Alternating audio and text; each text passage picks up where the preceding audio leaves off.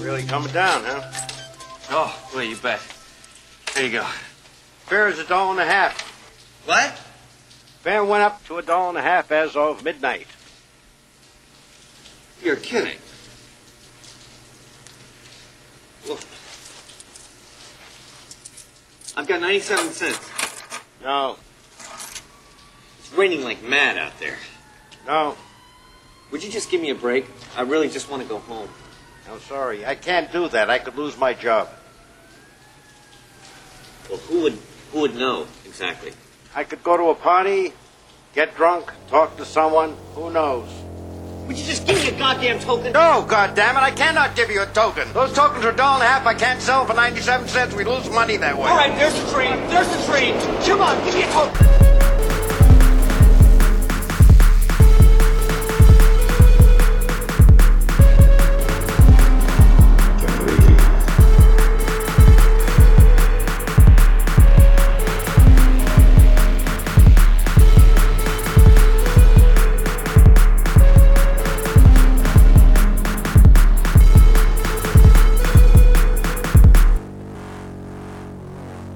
Hello, everybody. Welcome to Generation Loss, the show about movies with Bryn and Jeremy. Hey, what's going on? I'm a Marty Scorsese character.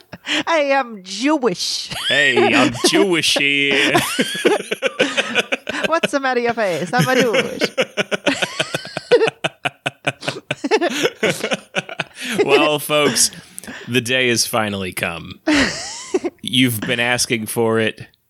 All these, it's been a year and change that we've been doing this show. All this time. You've been simply clamoring for it in your little Italian voices, saying, you know, I'm walking here and boppa boopy and all that sort of stuff. And you've been, you don't even call him a godfather. You don't even call him a godfather. Yeah, so you've all been... It's me, godfather. It's me, De Niro. Dude, I've been thinking about it. Kieran Dold had a really funny post about the Mushroom Kingdom being in the Holy Roman Empire. And it was very funny, but it got me thinking so much about how like Wario and Waluigi are like very clearly Slavic. And it's just so fucking funny to me that, like... I thought they were Italian. No. Like, look at them. Like, look in their eyes, and you'll see, like, they are not... Like, someone in Japan in Nintendo World was like, what is the opposite of an Italian? Well, they have big bulbous noses. Mm-hmm. They have the mustache. I guess a mustache doesn't mean anything. Mustache doesn't mean anything, but they are, like... Their mustaches are like pointier, they have like pinker noses, and they like they talk in like very Russian ways. They're Slavs for sure. They're meant to be Slavs. Oh. That's my belief anyway. And I just keep thinking about it all week. I keep thinking about it. Is the only thing that makes him Italian because they say that they modeled Mario after their landlord, whose name was Mario. And I feel like he didn't he wasn't canonically Italian until he started talking. Yeah, that's what I always think about is like, I'm not a Mario scholar here, so I could be absolutely just off base, but like there definitely had to have been a point where they were like, well, we need to give him a voice. Yeah. And they're like, what should he be? He's not Japanese, so what is he? Yeah. Or wouldn't it be funny if like, what is an Italian Japanese accent? I'm not going to do it. I'm definitely not going to do it. I think you should do it. My friend Griffin does it all the time. It's his favorite bit to do is Japanese guy learning Italian. And so you do a Japanese voice, but you say stuff in Italian, and it's very funny. But I'm not doing it. You say certainly not on record. Certainly not on record. Okay. Well, anyway, we're doing a famous Italian movie this week. But until we get there, what have you watched this week, Jeremy? So we have a new routine going on in my house where I'm making all of Nico's bottles overnight. So there's like this chunk of time that I just have to account for now. So you're doing formula?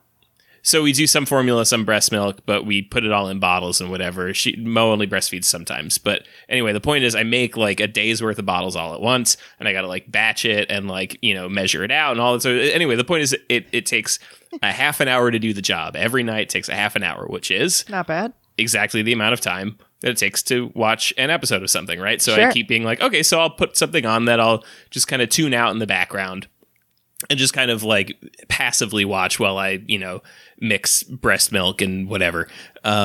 So I've started rewatching Rick and Morty From the beginning. from the beginning. Yeah, I've been Okay. rewatching Rick and Morty, and Are I'm those now up half to an hour the episodes? yeah. They're a little less. So, usually like right as it's wrapping up, I'm wrapping up. It's really perfect. But so I'm rewatching Rick and Morty, and I'm up to the new episodes, and I'd never watched the newest season. I hadn't caught almost any of it. I only saw the snake episode. Okay, what season are they on? 4. Okay, I think I haven't seen that. Yeah. So this was my take coming into this, and the only interesting thing I possibly have to say about Rick and Morty is, well, first of all, I feel like it's a much better show than it's been given credit for, and Well, it's been given a lot of credit, but a different kind of credit. What I mean to Yes. say is, I think that it got this weird stigma around it because of its shitty fans, and I think that people started thinking of it in all these different ways where they're like, it's this, it's either like the epic science man show, the, you must have an IQ of whatever to understand it. Yeah. There's like that whole meme and whatever. And then there's all these people who are like, it's epic, Rick is epic, he is like the epic bacon guy, whatever. And then there's the counter reaction to that where it's people who are like, it's this bro show for men and whatever, and like it represents shitty nerd masculinity, and that's a whole thing. toxic. But really at its lib core, male Alex feminists. and I talk about this a lot, actually, that like at its core, Rick and Morty is a very funny show about improv, and that's mostly what the show's about. It's Really? just improv. That's all the show is. And if you take it at that level where what you're watching is people mostly riffing, then you're like, oh, this is really funny, because seemingly all they do is like come up with the bones of an episode and what the plot of it's going to be, and then a lot of the dialogue seems to just be kind of riffy and very like loose, and you just kind of like get to vibe it out and whatever. Yeah. And so it's very funny when you look at it that way. And then in the third season, I feel like they kind of like started smelling their own farts too much, and they kind of like they started to believe the version of themselves that they had been mythologized as by their fans. By like the most intelligent, like Yeah, exactly. emotionally interesting show. Right, Yeah. exactly. So that's the thing is like by the third season, they're on this whole trip where they're like, yeah, like Rick is so tortured by his genius. Yeah. And like it's kind of it's a silly. weird, like, you're supposed to be watching it, I guess, and being like, man, it would really be tough to be like this omniscient, right. person, but like really people are watching it being like, man, it's so hard being a genius like me. Yeah, it's so hard being an atheist in the Yeah. South. Well, and it's like, my take of Rick and Morty is that the first 2 seasons are like the best sci-fi show that have been on television in the past like millennia, like in the past 20 years. Mm-hmm. Like it's a good sci-fi show with good sci-fi stories that has really funny improv comedy over it. And some of them are like not as good. Like there's like the Right. The intergalactic television or whatever, the interdimensional TV episodes where it's just like, oh, it's XD random. It doesn't matter. Oh, get out of here. Those are the best ones. Those are the best episodes. The best one is like Interdimensional Cable 1 is very good. The second one kind of sucks, and you can tell that they don't want to make it, but that somebody at Adult Swim was like, you got to make another one. People Everyone love that loves episode. this, yeah. But the real spiritual sequel to that is the one where there's like the aliens who make up characters that are the one where they like fake memories in your brain, and they're like, it's the one with Mr. Poopy Butthole. Mm-hmm. And like there's all the fun characters who are just like, but I'm your butler, I've been your butler for years. That's the spiritual successor to that. And But they're the ones a that are just clever like idea. Yeah. it's just like wacky, like riff it out, see where it goes sort of thing. And that's the heart of the show. Totally. And then the third season is stupid because the third season is when I actually watched a video essay about this once where somebody kind of posited this idea that it's the shift between like Rick is a scientist who's smart and is tapped into this like global or this interdimensional world and whatever. And he's just a part of that, to the shift becomes like Rick is the smartest man in the universe. And they every universe. And people start referring to him that way. And they're like, this is the smartest man in the universe, you know? Which is like, why? He could just very stupid. Yeah. Like he could just be an interdimensional traveler. And that's, I think culturally the line got drawn, with, Szechuan sauce, where it's just like, Rick mentions something, and then what happened is that everyone who was a fan of the show, which would turn out to be way more people than anyone thought, right, like demanded that something from Rick and Morty happen in the real world. Yeah. And that, I think, for anybody, that would be a power trip that you just couldn't really come back from. You can't come back from it, yeah. It's like, oh, well, we have what's unfortunate, too, is that's a very funny episode of the show. I know. It's otherwise a really funny episode of the show, and it's like one of my favorite like plots that they've ever like rolled out, where it like everything like works really well. It works like a South Park episode, you know, where it's like everything happens because the thing before it happened. Nothing ever feels like it's just there. So anyway, what I wanted to say though is that the newest season, the 4th season, I feel like is finally a good season, and I think that they're actually possibly in the best position you can be in for a show, where they have already had their early successes, where they figured out what kind of show they are. They knew what kind of show they were really early, which is very hard to do. But they knew what kind of show they were, and they knew what kind of show they wanted to be. They've already been through their heady high years where they're like, you know, we're the biggest show ever, you know, we're going to the moon, and they've already crashed from that.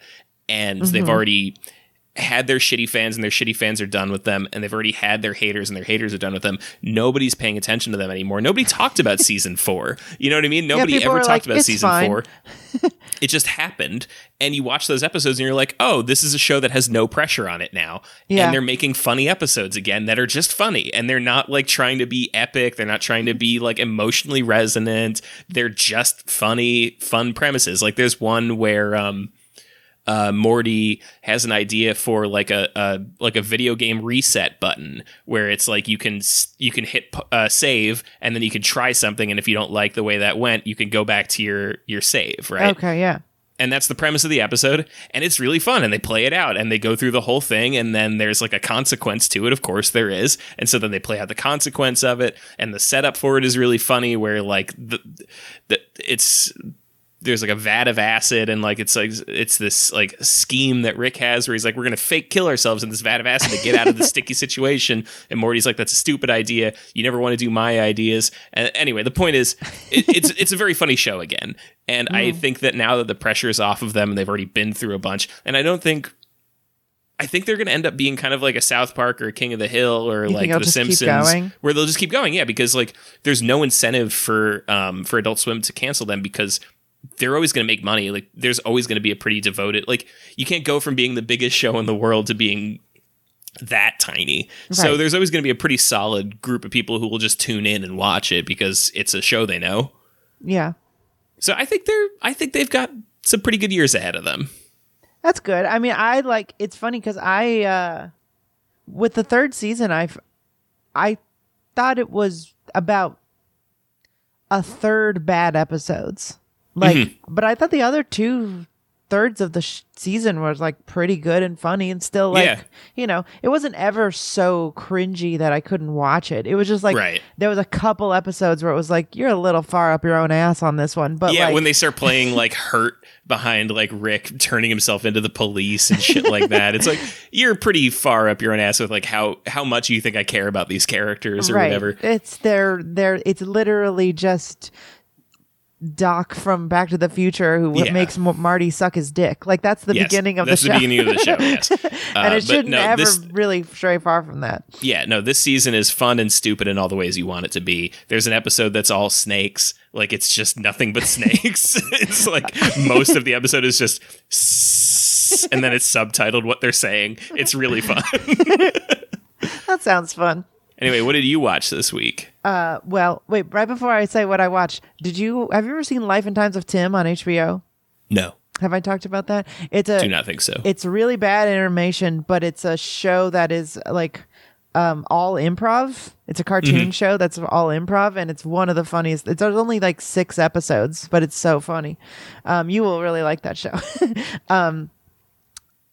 It does very offensive. So if you are a person who might be offended by some things of all different kinds, it's from like the early 2000s. So of course it is. Don't look it up unless you're someone who really wants to watch a very, very like painfully awkward, funny show that is very offensive.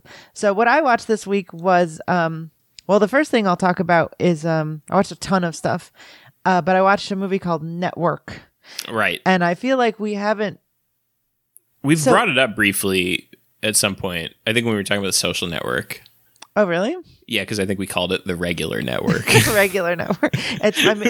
So Network is a movie that I saw when I was in college. And it was one of those movies that you hear a lot about sort of as like one of those like American classics. Right. Sort of in the same breath as like Apocalypse Now or Nashville or those just really popular movies from the 70s that everyone loves. Right. And so I had no idea what I was getting into when I first saw it, and it was one of those movies you see in the 70s that is like, holy shit, this movie's great. Like everyone tells you it's great, but you're like, no, it was actually a really great movie. Yeah, because you always expect to go into it and be like, yeah, it's fine for the 70s. Yeah, or it's like, sure, it was arty and it made me think and I appreciate its shots or whatever. But like, This is, it was one of those movies where you're just like, God damn, that was entertaining and intense and had me physically and emotionally engaged all the way through. And so that was my memory of it. And I did remember that I had some like weird political thoughts about it at the time. Right. But watching it now, it feels like one of the most prophetic movies I've ever seen.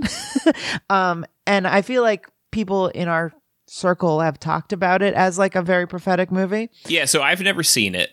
What is the basic idea here? So the premise of the movie is that this longtime news anchor, late night, like a primetime news guy, imagine like Walter Cronkite is being fired just because he's old. He's like, they're forcing him to retire, and instead of gracefully retiring, he goes on his, a week from today, I will be killing myself on live television. Hell yes. And King. Yes. And this gets a ton of ratings. And what happens is the people in the network realize that they can make a lot of money off of him. Mm-hmm. And so they're like cynically keep him on the air, even though they are afraid of like the FCC and like the SEC or whatever. Right. Yeah, because you can't kill yourself on TV. Television. Yes. And he's like, I was just fucking around. Even though it's happened twice. I know, Bud, and there was like some newscaster lady. Oh, really? Yeah, there was some woman the guy who at the killed Hague, herself. Right? But that maybe not American TV. Oh yeah. Slobodon. What? Anyway, did he kill himself on TV? The guy who did all the poison. Oh, there's like a picture of it. Anyway, in this movie, what happens is like there's this weird shuffling of for the first half of the movie. It's sort of this like internal office comedy, like it's a black comedy. It's not very funny, but it is very over the top. Yeah. And they're all sort of like, oh, well, we might get this much share and we might get this ratings. And so he slowly realizes that he has a platform where he can say anything that he wants. And what happens to him is that he's struck by like basically a spiritual event and is basically only someone who can say the truth. And he becomes like sort of a shaman. So it's like liar. I mean, not supernaturally so, but he basically like thinks of himself as a shaman. Like he has like a mental break and is like, I can only tell you the truth. And so this is what the case is. And he starts describing like how the system of power works, of like the way the network works and why he's on the air and like why he's allowed to be exploited in this way and why it's ruining society and how people are profiting off of it, which only makes them more profitable because people keep watching it. Right. Meanwhile, one of the producers is like, we can make a bunch of money if we give a show to these black radicals who are doing terrorism. And so they start like doing that show on the side. All of this culminates in, they're just making tons of money off of him. And then at a certain point, he decides to, he finds out about this deal where the Saudis are going to buy the parent company of the network. And he tells his audience to write their senators and stop the deal. Where the owner of the network like calls him into his office and is like, gives this very famous speech where he's like, you are meddling with the fundamental forces of nature. And you are not allowed to do this. And like basically describes the way like the actual power works in the current world. And he's like, you're not allowed to do that. And I'm going to tell you the actual truth. And so what he starts doing is telling the actual truth of like, actually don't worry about that. There's nothing you can do. And then his ratings start to go down. But because he's spouting, it's basically a metaphor for like co-opting, because the big owner, the big money guy is basically like, this is my pet project now where I'm sort of like telling the audience what I want to tell them. I'm taking this guy and telling him the actual truth. They did, and the ratings go down. They did a Black Mirror like this once. Do you remember the one with like the exercise bikes and yeah, the 15 million merits. Yeah, you have to earn the merits to get on the singing show or whatever. And then the kid like breaks the glass and he's like holding it up to his throat and he has some big rant. Oh yeah. And then they're like, wow, like you've really changed my mind on things. And then like the heartbreaking end of the movie is him doing the rant again with the glass to his neck just for TV now. And he like puts it away in a box and like gently closes it. Yeah. It's very similar to that, but it's just like the speeches that are given and the way there's also a subplot that's sort of like describing how television is controlling and alienating people's lives. And just on a political level, it's one of the most like true things. Like it feels like an accident. You know what I mean? Like it doesn't feel like it's trying to. It's a movie that is trying to do what Howard is doing and also knows that it's futile and also knows that it's still just making a movie. Yeah. That's the ultimate thing, right? Is it's like, if you're making a movie, then it's like, you're like, it's still just a movie. Yeah. Like, I think I've talked about this before, but when, on the 2 Minutes podcast, we talked to, Spider from the band Power Man 5000. And it was this very strange occurrence where like we'd made fun of him and then he commented on YouTube being like, yo, you don't know shit about me. And then we were like, hey, come on the show. And so he did. And then, but he actually ended up being like a really insightful guy who I was like very happy to have talked to. And he had a very funny thing that he said where we were talking about why there isn't a lot of political metal music. And he was like, well, like, because how are you going to trust somebody that like their opinion matters when they're going to waste all of your time doing a guitar solo? Yeah. Like, is it really that urgent what you need to tell me if you have time to do a guitar solo? I was like, damn, I really never thought about that. It's true because they're all products and it's really. And it's the same thing with like a movie where it's like, if it really was that urgent what you needed to tell me, like, did you have time to like get the production together to like go raise money from producers and like order craft services and like all these things you got to do to make a movie? It's like at some point you're like, it can't be that serious. Right. And you know, it really sort of, because there's like a certain level of like, you always kind of know that movies are just movies and they're entertainment pieces, but the amount of conversation and emotion and argument that people put into this stuff is baffling sometimes. And Network really sort of brought it all around for me this week because Judas and the Black Messiah came out. Yeah. And did you watch it? I haven't watched it yet. I haven't watched it yet. I'm going to watch it soon, but there was a lot of conversation about like Fred Hampton would have done this, or should make this kind of movie about Fred Hampton. And it's like, it really made me remember, like, even if you made a communist propaganda film about Fred Hampton, it still would be distributed by Warner Brothers. Yes. Like, it doesn't matter. The whole point of it is that it's going to profit Warner Brothers. That's all they want to do. Making a communist movie is still just entertainment that you can watch to feel good about your own politics. Right. It's yes. not going to like start a revolution. And that is a very tough thing to remember, I think. At least for me, just because I want something very badly that it actually doesn't matter. You know, because I would like it. I would love it. It would be like, oh, wow, what a great movie. Right. But it wouldn't do anything. And I think Network is probably the best version of that lesson I've ever seen on screen. Highly recommended. Everyone should go watch it. It's also just very fun and like incredibly well acted. It's not, and it's got like not a million intellectual. things in it that you know from other things. Yeah, it's the I'm mad as hell, I'm not going to take it anymore. Right, yeah. Which is sort of used as like this turning point where now they have 1 million billion ratings and it doesn't matter. Like the whole, I think it's kind of become this cultural thing of like, we can all get together and do something. But I think the point of it is that you can do something completely impotent that doesn't matter. It just makes people have better ratings. Yeah. Which is depressing and sad. But, you know, anyway, great film. The other thing I want to talk about real quick before we get into the movie is I just watched Casino for the first time. Wild. So What a flick. I want to talk about this because we're doing our first Scorsese movie. Yeah. What's crazy about Casino to me, first, before we get into it too much, what's crazy about Casino to me is that it's 5 years after Goodfellas. It feels so much older. Oh, you think it's old? It feels older.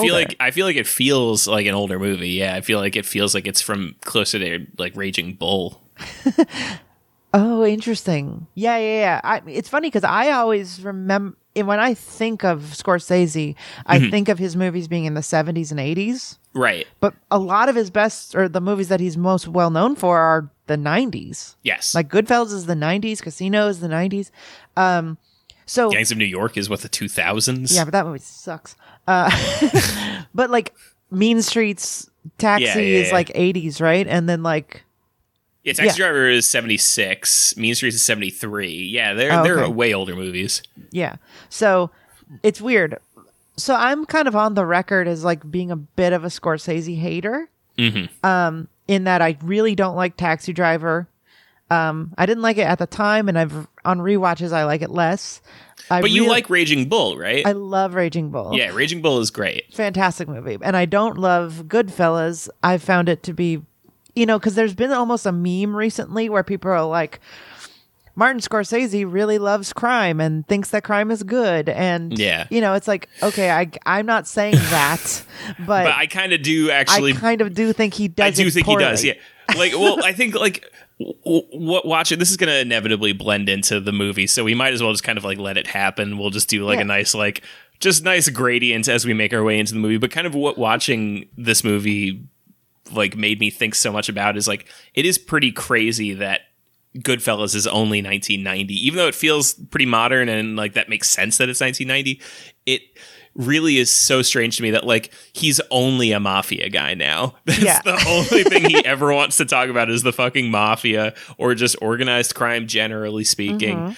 And that before 1990, he'd never talked about it before. Like, I mean, aside from, I mean, I guess there's like a little bit of it here and there that kind of like pokes in, but like Goodfellas is his first explicitly mafia movie, right? Is Mean Streets not a mafia movie? I haven't actually seen that one. I guess I have not seen Mean Streets, but it's a crime film. Okay, so it might just be, I don't know. It was a thing he like kind of thought about it, but he definitely has been only doing that. Because I don't think of Casino as a crime movie exactly. But I just wanted to say that Casino was incredible. And and I think the reason Casino is incredible is because it's a movie that's interested in the system that it's talking about more so than people just wanting to do stuff or Right. like be in a club or whatever. It's so zoomed out, and Robert De Niro is a person who's just like good at a thing and wants to just do his thing, but Yeah. is like unable to do anything morally because of what he's good at.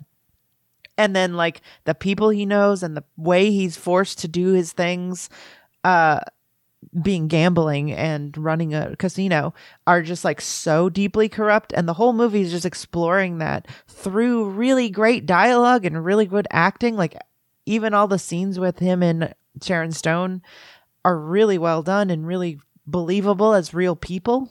And I was just so impressed by Casino that I don't know. I almost felt like I wish all of his movies were this good, but like Right. I remember Departed, which is bad. Departed is a terrible movie. Uh-huh. He really is just like nothing but stinkers nowadays. Like I'm like looking over his list now and I'm like, these all suck major ass. Like The Aviator sucks.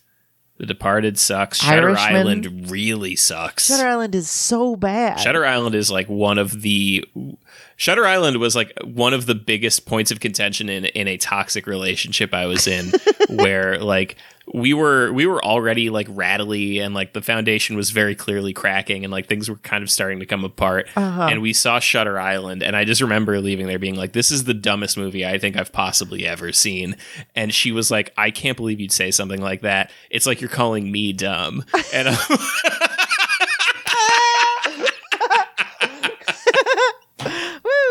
we had like a fucking IKEA fight, but about Shutter Island.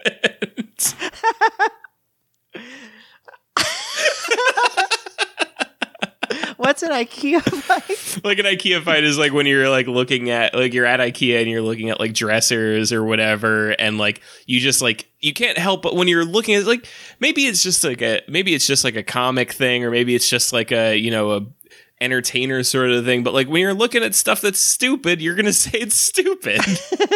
And the more times you say something stupid and then your partner likes it, then like they're gonna be like, it starts to chip away at them a little bit, and they're like I liked that one, and you're like, it's stupid, it looks dumb. I hate that. Yeah. And I hate you. And I hate you. That's what that means. That's what I meant. You're just like Leo. Oh yeah, I've definitely had that argument before. Yeah. And I'm not even well, I guess I'm a podcaster now, but I'm not a comic. But anyways, Scorsese makes crap now. Yes. So But he used to make great stuff. and we're going to talk about one of them today, and the one we are talking about today is a movie called After Hours. Yeah. And it is from, what year is this? 1985. 85. Fantastic flick right off the bat. Just going to say it. Excellent flick. Love it. Love it. Love it. So this one I saw this one in high school. Before I'd seen Goodfellas. Oh, interesting. So I knew I didn't like Taxi Driver. I knew I loved Raging Bull. And then I only knew he'd done like mafia stuff more recently. Right. And I just wasn't really interested, and so I didn't really watch him. But I wonder if Gangs of New York was my first Scorsese. I didn't watch that till last year. Because I think I saw that in theaters, and I think that before that I would not have interacted with any of these other movies. Maybe I would have seen like Cape Fear. Oh yeah, I always forget he directed that. Yeah, Cape Fear was like that would have been on TV. I would have seen that. Yeah.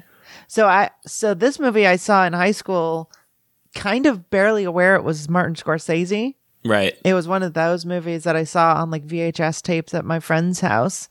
And damn, it just blew me away because I've never seen a movie like this. And even to this day, there's not very many movies that are like this, that are made this well. With so many interesting ideas and like visual ideas.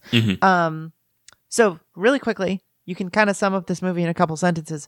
It's a movie about a guy who works at an office and he meets a girl in a diner after he gets off work and then tries to fuck her. Yeah, it's really just about the trials and tribulations of like trying to get pussy in New York. Like that is basically what this movie is about. Yeah. There Stav's review on Letterboxd of this movie is no one has never gotten pussy as dramatically as this character. Yes, exactly. and it's funny because I read that before we watched it because I put this on the list entirely as like, well, we should watch the best Scorsese movie. Not knowing that I think I like Casino better. Yeah, I was gonna say I also probably like Raging Bull better. I like Raging Bull and Casino better. But this is the best. Like this is the most watchable. This is definitely the most watchable one. This is like there's no part of this that's like a bummer that you're like, ugh, man, am I really experiencing like Jake LaMotta about to jack off in prison? Like. There's definitely parts of Raging Bull where, like, even though it doesn't necessarily like drag or it's not like it's slow tough, and shitty, yeah. it's just tough to watch. Yeah, right. Casino is long. It's all really fun, but it is it's very long. Yes. And this one is a tight 90, and it's crazy. Yeah, we were putting this on last night, Mo and I was like, "Ooh, 90 minutes," and Mo's like, "I like that." You guys are the same person. Yeah, we love a 90 minute. But so yeah, it's just about a guy who meets a weird girl. He gets her number. Later that night, he calls her, being like, basically, like, let's hang out, huh? Yeah, what are you up what's to? Let's do 80s, whatever Netflix is. Yeah, whatever Netflix and chill is in the 80s. And he goes over. Things get weird. Is the only really way to describe this movie is that like. People say odd things and are odd people, and then he gets kind of freaked out and for whatever reason leaves.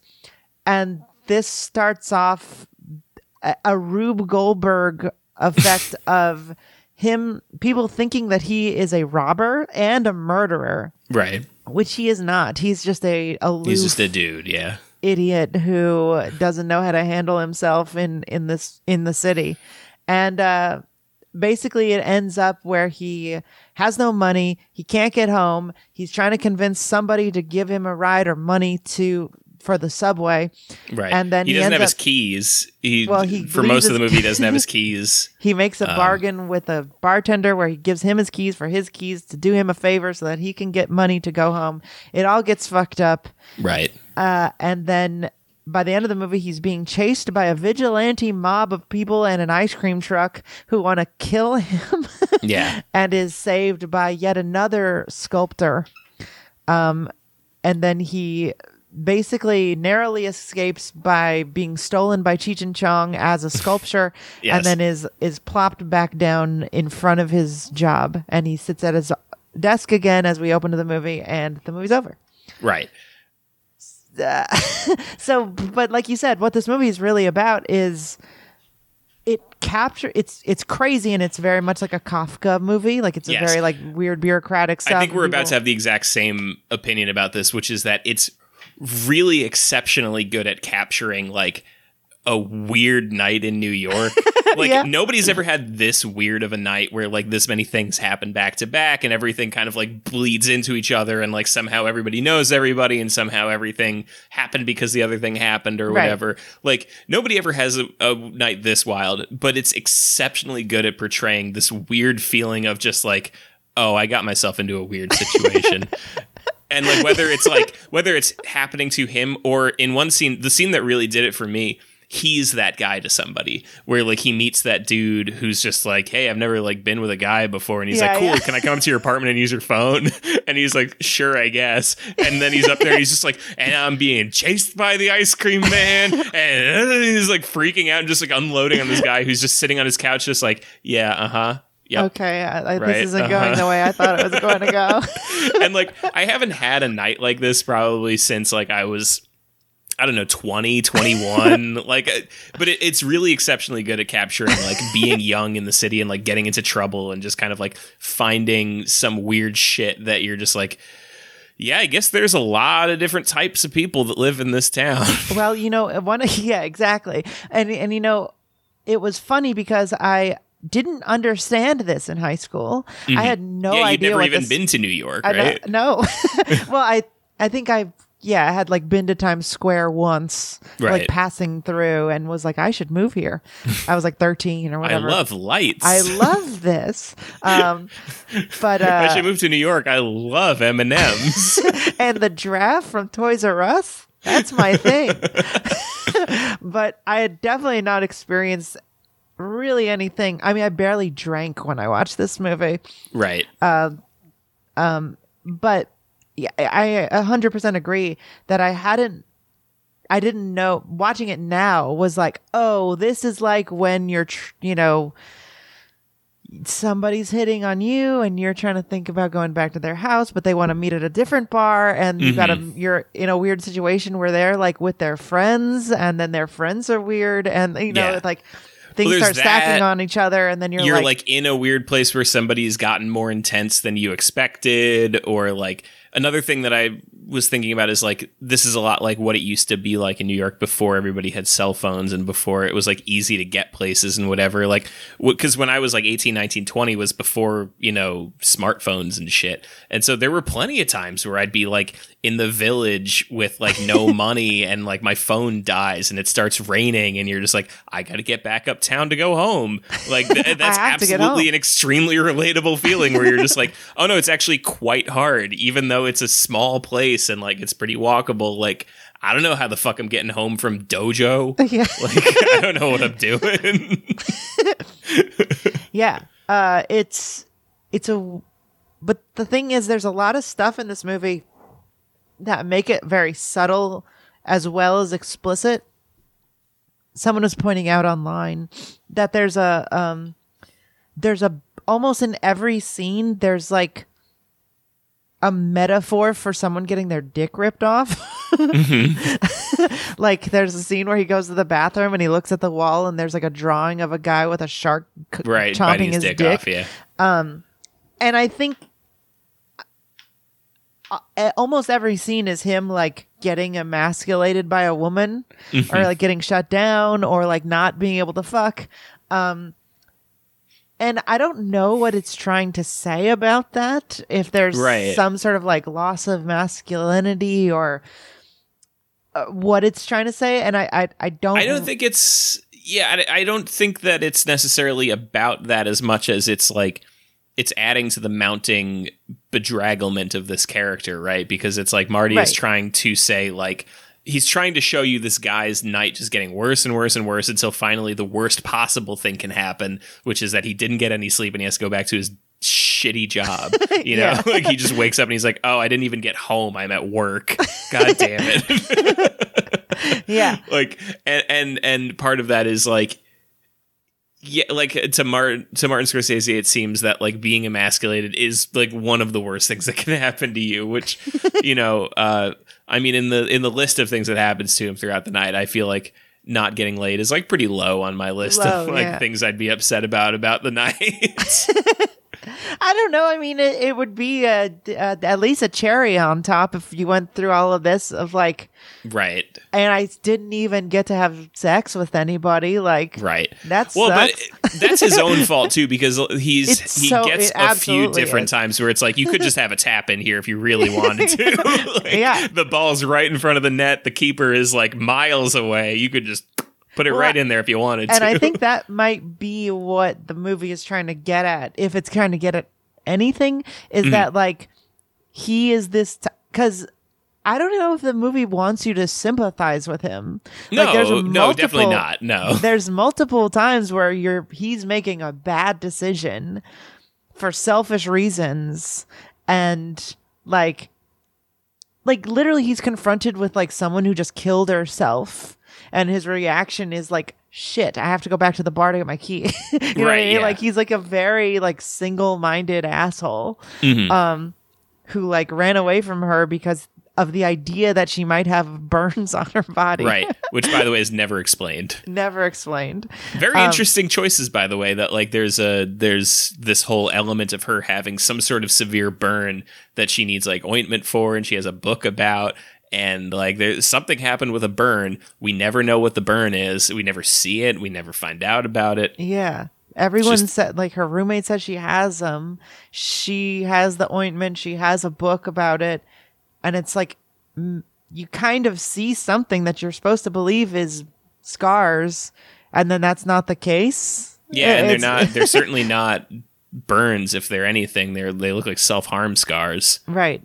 And it almost feels like it's just like supposed to be like a metaphor for like this person is weird and has problems. Right, yeah. And like he's just like something that would freak you out or whatever. And instead of getting specific, the movie always goes surreal. Which I love. Like Yes. I'd be mad if they had a whole scene where they're just like, actually, I got burned by like an ex-boyfriend, and it's an even further metaphor.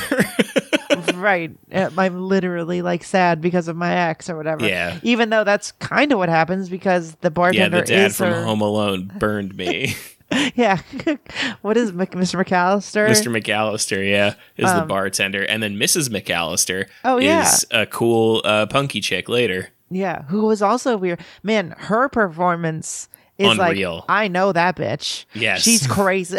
She's so good in this. Everybody's really good. Like, Yeah. all the performances are excellent. The only things that I'd really criticize, particularly negatively, would be, I think that there's like a weird thing that he does a lot of where there's like fast motion, and that kind of sucks ass. Like when he's driving in the taxi and like he like turns the speed like up on the overcranked. film to make it look like the taxi's driving like really fast, and but it just looks like zany, like early Woody Allen type of nonsense. Yeah. And then the other thing I would say is that there's like weird cuts sometimes where like there's that scene where he's explaining his night to the guy in his apartment, and he's like, and then this happened, and then this happened, and then this happened, and he does these weird like fade to later in the conversation. Oh, but yeah. he's not that much further into it. Like he's not that much further into it It's that you just couldn't like have just been like, and then this happened. Yeah, it's just like, what's the point of it? I guess the point is like, it's happening for longer than I'm going to show you, but but what I'm saying is like the part of the story that he gets up to after the fade to is not far enough along that it feels like you needed to fade to. You could have just kept rolling. Right, exactly. There's a couple weird missteps visually, but I feel like it's because Scorsese is trying to take a lot of weird cues from other weird directors and see just like he's throwing a lot of shit at the wall visually. Yeah, I was gonna say actually a weird influence that I think is very present in this movie is Holy Mountain. There's the shot that I'm thinking of specifically is the huge gated door at his office building. Oh yeah, really, really, really made me think of Holy Mountain. Yeah, because there's this big like it's one of those old like financial districts like Art Deco buildings with like a big like brass gate that like opens in this really intense way, and the shot of it is like you see the whole gate, and then the bottom of the gate is the bottom of the frame, and then our main character is just tiny in its presence, and this big gaping door opens, and he's just like he's like looking up at it like early man, just like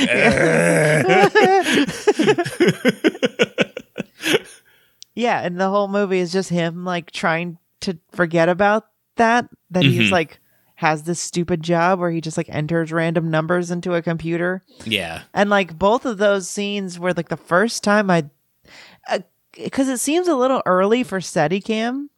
I don't know if they really even had. I still to this day don't really know how they do that.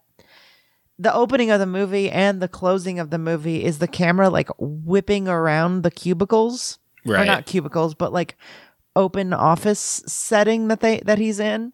Like very sort of like bullpen, like newspaper man kind of room. Yeah.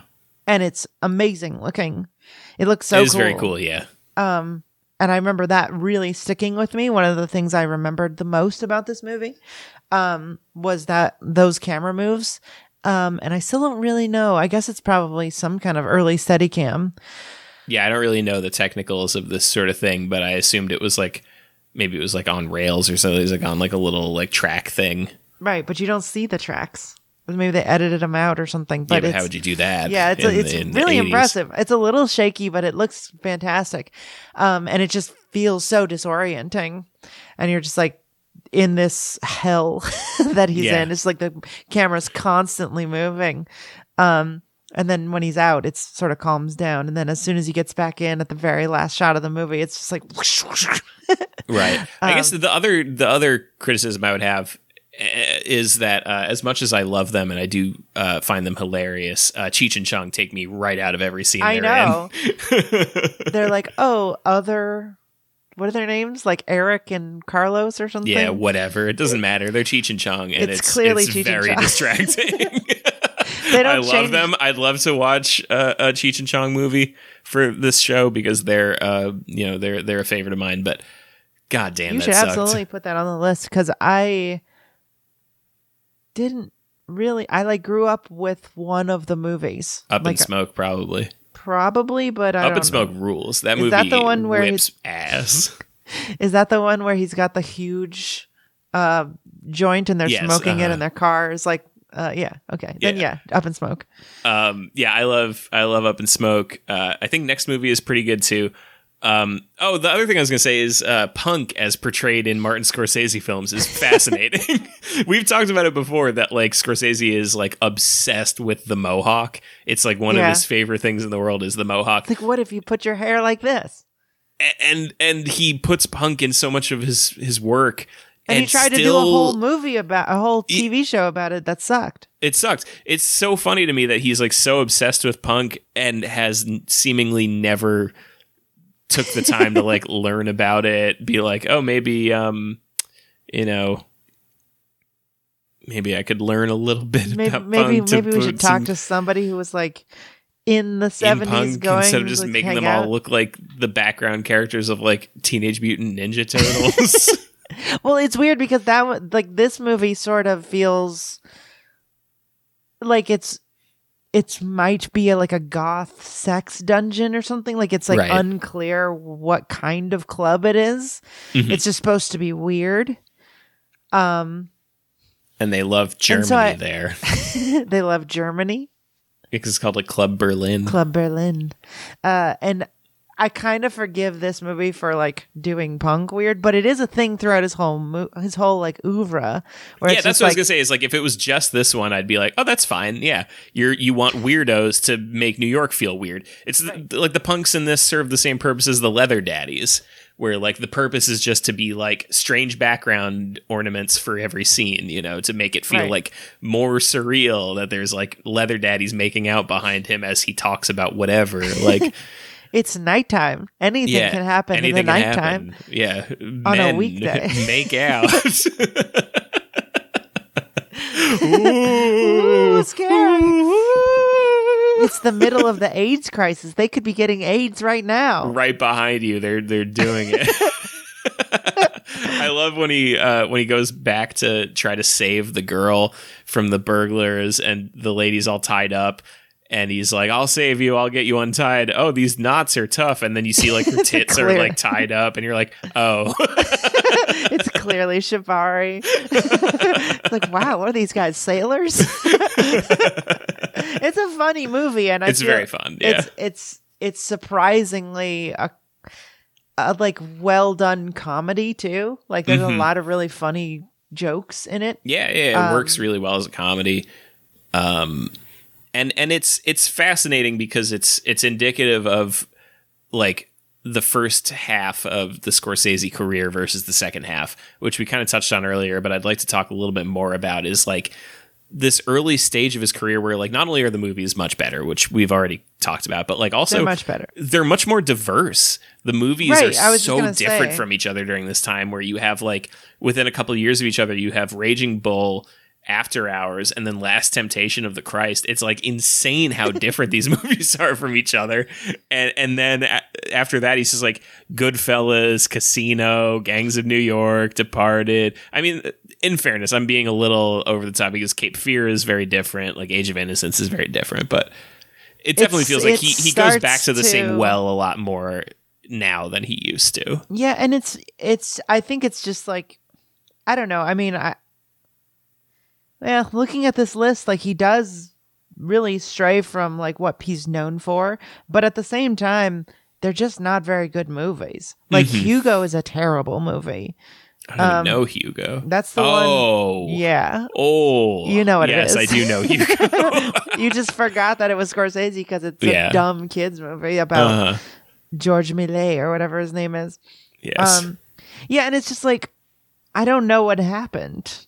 I don't know where he decided he wasn't like interested in making like interesting compositions, and I don't know. Yeah, that too. Nothing looks good anymore.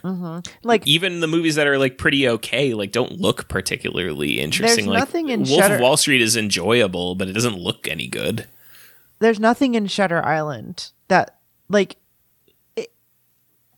Marty in the 80s making Shutter Island, like everything would be, it would almost look like a Tim Burton movie or something. Like everything would be like soaking wet and creaking, and like everything would be Right, made yeah. of wood, and like everything would have like blue light and stuff. But it's like he was just like, I guess I'll get some random cinematographer to like make it look like a fucking video game, because it's just Right. everything looks so clean and colorful all the time now. Irishman too. Irishman is, I mean, nothing nice to say about that movie. Yeah, and I But feel like like Gangs of New York is like, I mean, that can be forgiven at least because it's like so much of it had to be fake just to make it look like the time and place. Like I get why you can't really do much like interesting cinematography when like 90% of your environment has to be generated from the computer. Like I get that. yeah. But I like feel there's like- really no excuse for why The Departed looks like ass. And like the most interesting thing you can think of is like there's X's on the windows and they represent death. there's a rat. There's a rat that crawls A across the little rat. screen.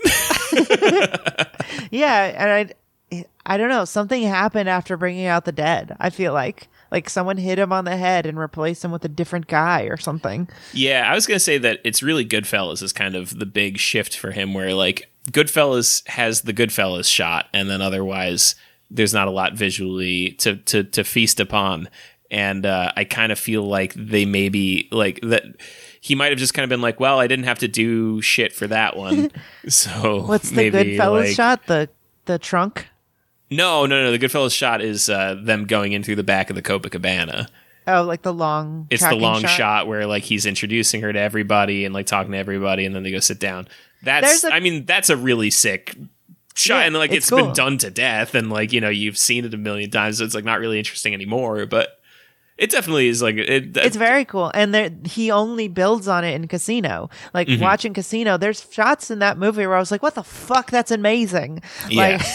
Like there's a shot where it's like a close up of Robert De Niro's glasses, and you see like Joe Pesci's car in the sunglasses, Right, and it's not yeah. CGI. It's like just a real tight Yeah, you close just up really shot. had to like you had to Line just it up work out and the then, angle and call, like just really for, work like, it. Yeah. like a second of film, and it's like makes he really cares. Mhm. And I feel like He doesn't anymore. Bringing Out the Dead was the last time he was like, I'm going to try something really strange and like really throw stuff at the wall and see what happens. And it ate shit at the box office, and he was like, you know what, fuck this. Yeah. Whatever. My name sells. Who cares? Yeah, I guess I'm just gonna like do the weird history stuff that I like, and I'm gonna like have a second unit direct most of the movie. Because I Yeah. feel like that's what he wants to do. He wants to like tell history stories. Because About Gangs- Italians. about Italians and Jews, which is fine, but it's not interesting, and I don't have to say it's good. Yeah. Absolutely. But you know, this movie, there's really, I don't even, can you think of another movie that's even kind of like this, where it's like, besides like Orson Welles' The Trial, which is literally a Kafka movie? In terms of just the way that like the thing mounts, or in terms of like the like Like the weird bureaucratic, like nothing can go right. Yeah, and then the mounting, and right. it's hard to even crank. I don't know. I mean, Clerks. Clerks is kind of like this.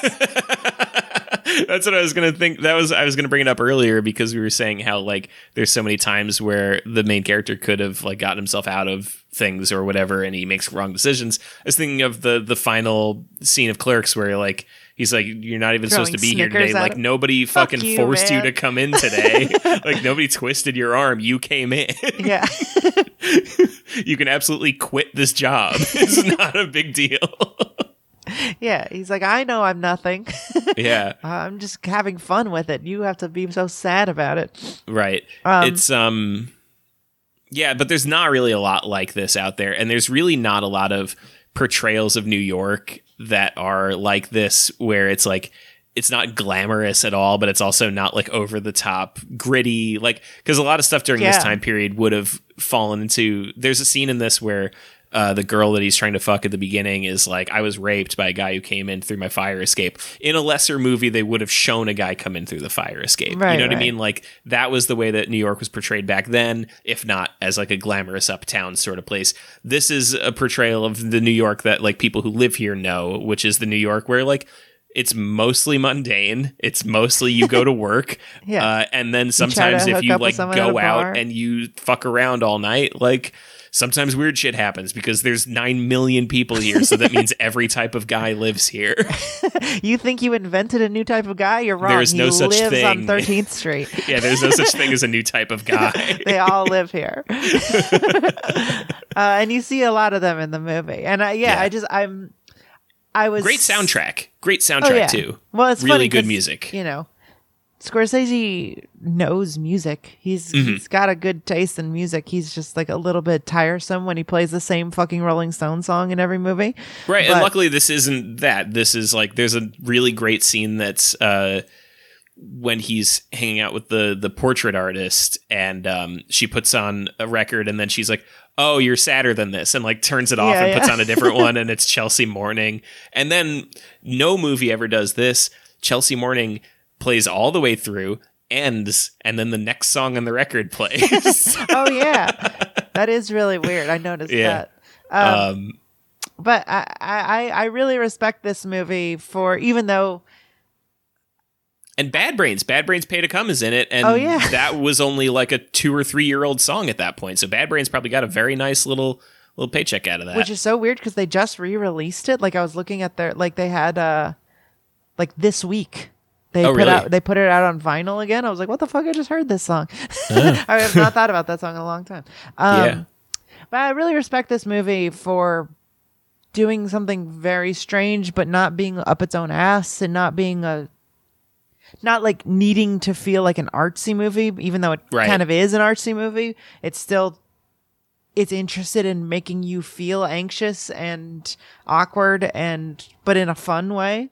Yeah, and it's like zany when it wants to be, and like it's not apologetic about being zany, and like, you know, when he like basically like spikes the camera and goes like, I'll probably be blamed for that. Yeah. Like, it's kind of ridiculous, but you're like, you've earned it. Like, you've had enough of this. Yeah, you're having such a rough night. You earn a little like on-screen like wink.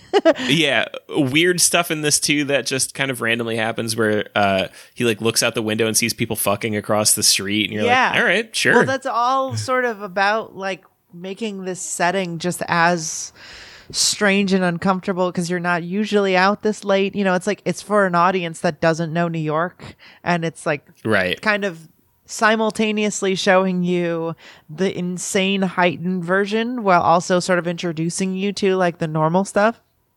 And it's all sort of in the service of completing the picture, you know, where like the cabbie is just like a normal guy at first. It's a normal cab ride, and he leaves the money and he's like, fuck you. And then that's the end. And that's what would really happen. And then later when he sees the exact same cab driver, it like heightens it. You know what I mean?